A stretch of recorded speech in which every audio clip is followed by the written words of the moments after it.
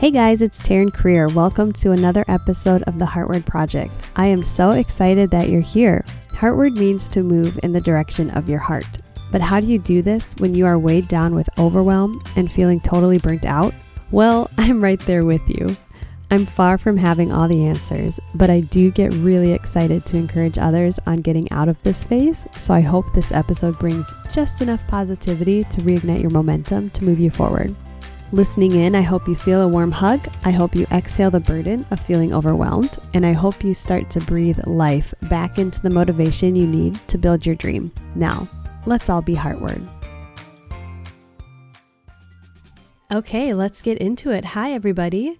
This week, I get to talk about one of the biggest personal life lessons of mine to date, and that is that nobody will do it for you. I'm going to share a specific lesson that I didn't know would influence so many areas of my life later on, but I'm grateful I went through it.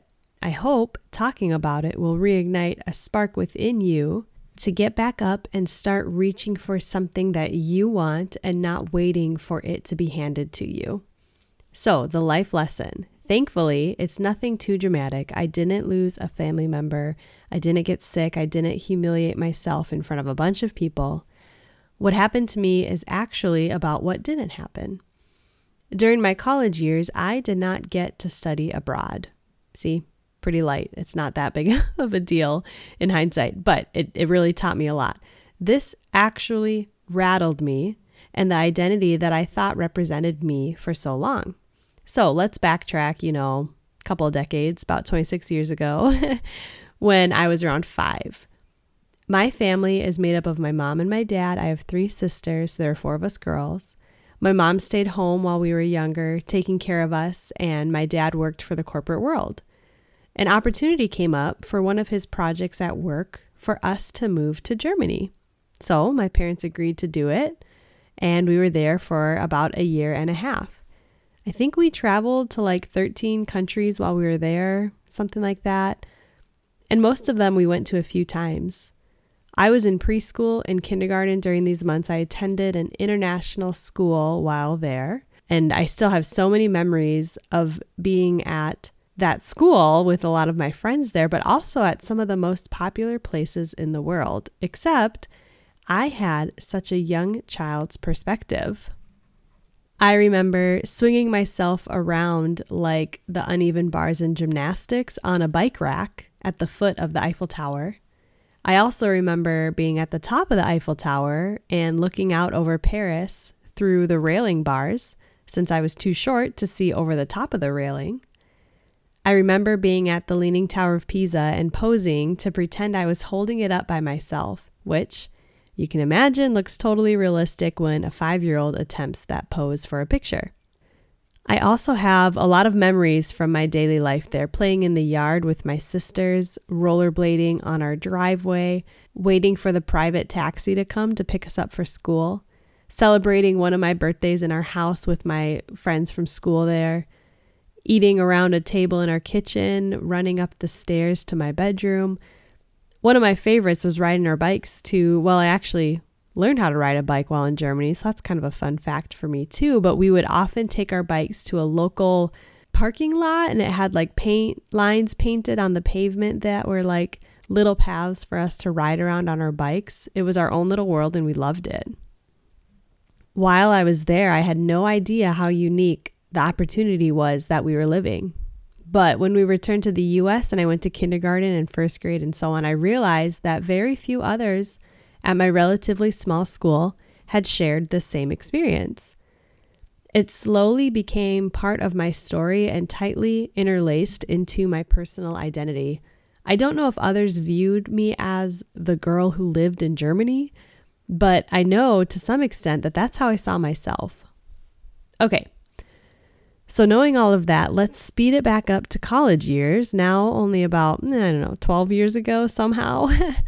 So many people were studying abroad, and I learned quickly that my unique story of living abroad for 1.5 years wasn't actually that unique. Now, I'll clarify here what I didn't know then, and that is that it doesn't mean my story isn't special, but I did start to feel like I didn't stand out with that little fact anymore. When I saw the pamphlet from college of all the places I could study abroad and the opportunities, I realized that it was okay and I could have that story too, just like others were getting that story. So with my very Taryn approach to so many things in life, you're starting to hear me repeat this as I talk more about my stories. I did a whole lot of researching, studying, and planning for this experience. Where I fell short was when it came to asking questions and making an actual plan to leave for a chosen semester and how to cover it financially, how to plan for it with my class credits, do I skip a semester of gymnastics, so on. Which I do feel like I fall into a small percentage of students who would actually think twice about the financial weight of this decision before just signing up for it. So for that, I am very grateful. The timing of this trip was something that gave me an excuse to hide behind. I was a college gymnast at a D3 school, which I can get into more later, but that season lasted between September and March of a school year, so basically almost 2 full semesters. It took me too long to decide that I was ready and okay with ending my gymnastics career after 2 collegiate years of being on the team. There are many reasons why this made so much sense for me and opened up so many other opportunities for my life, but I was afraid to close that door and end that chapter in my life. I knew I wanted to do it, but I was afraid to walk through that experience, so I delayed that decision and ultimately contributed to me missing out on capitalizing on some of these opportunities in my life.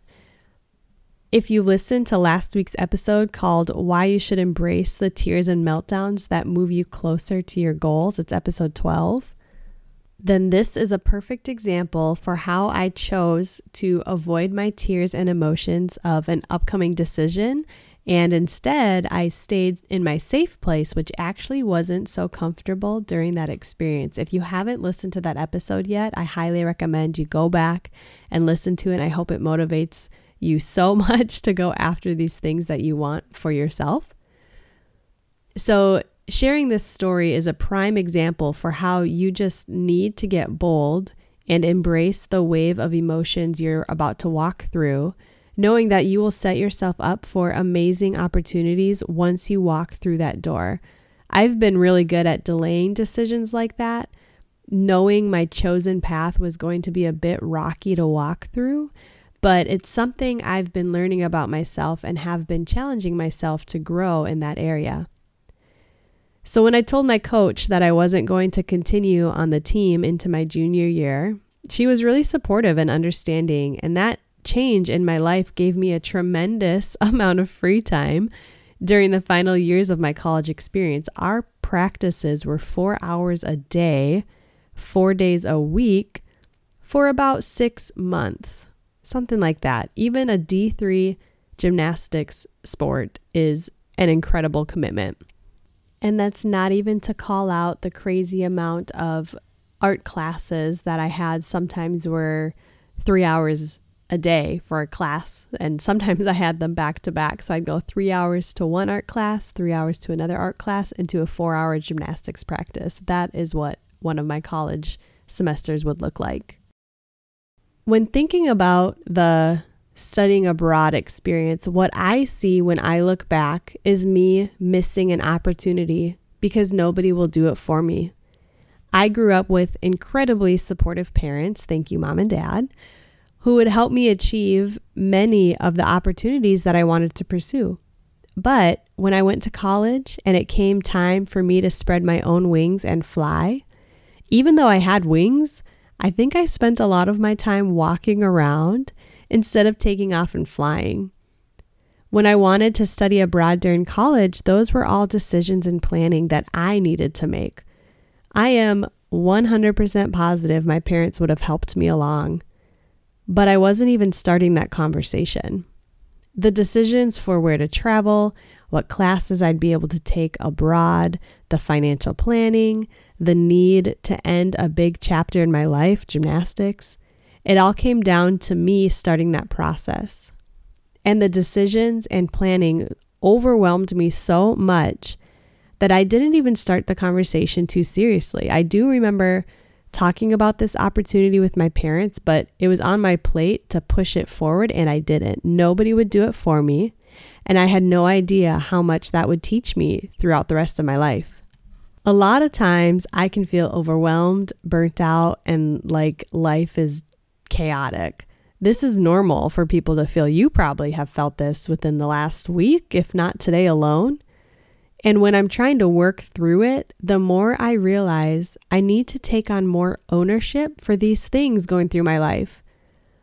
I've learned that I just need to grab the bull by the horns and power through it. When I do that, when I choose to do it for myself, even if I have no idea what I'm doing, when nobody will do it for me, I end up with so much less anxiety or being timid about what I'm setting up for myself. Actually, when I kind of realized this pattern I live, I wrote this out on a sticky note next to my computer at home. It's funny to share it on a podcast, but I'll do it anyway, as I'm sure many of you have experienced the same as what I'm about to read to you.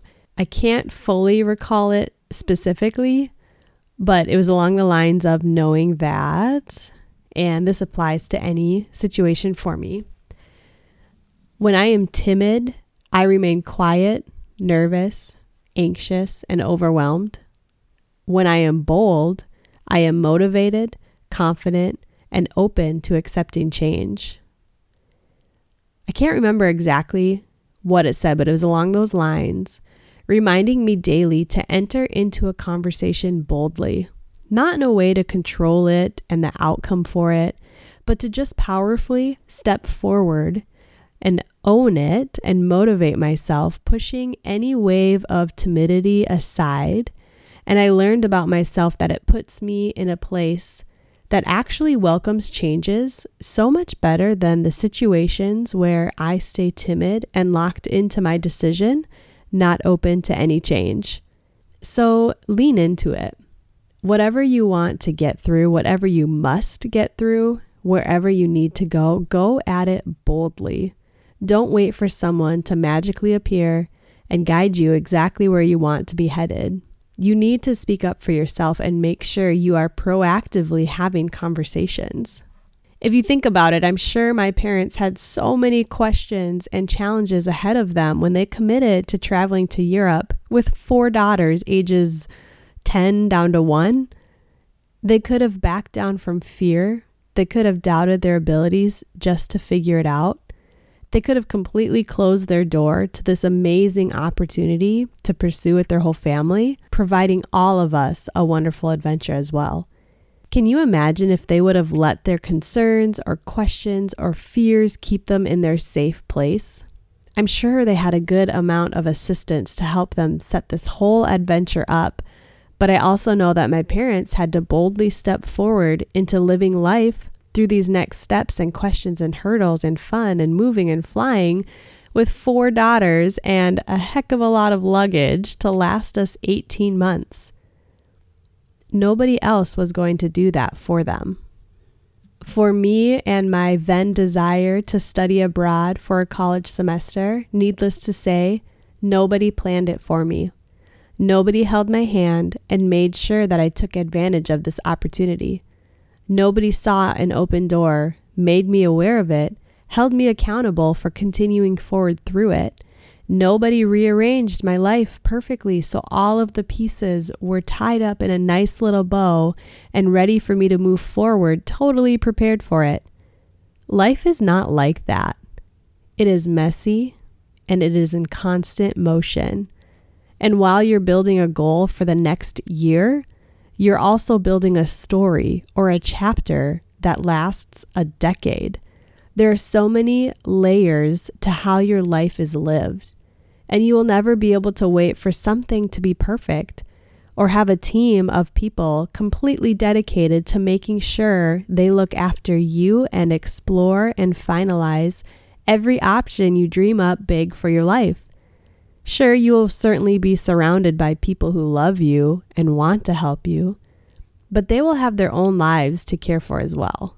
But they'll want to help you with the phases they're capable of helping you with, and you should spread yourself to offer that support to their life and the goals that they're reaching for as well.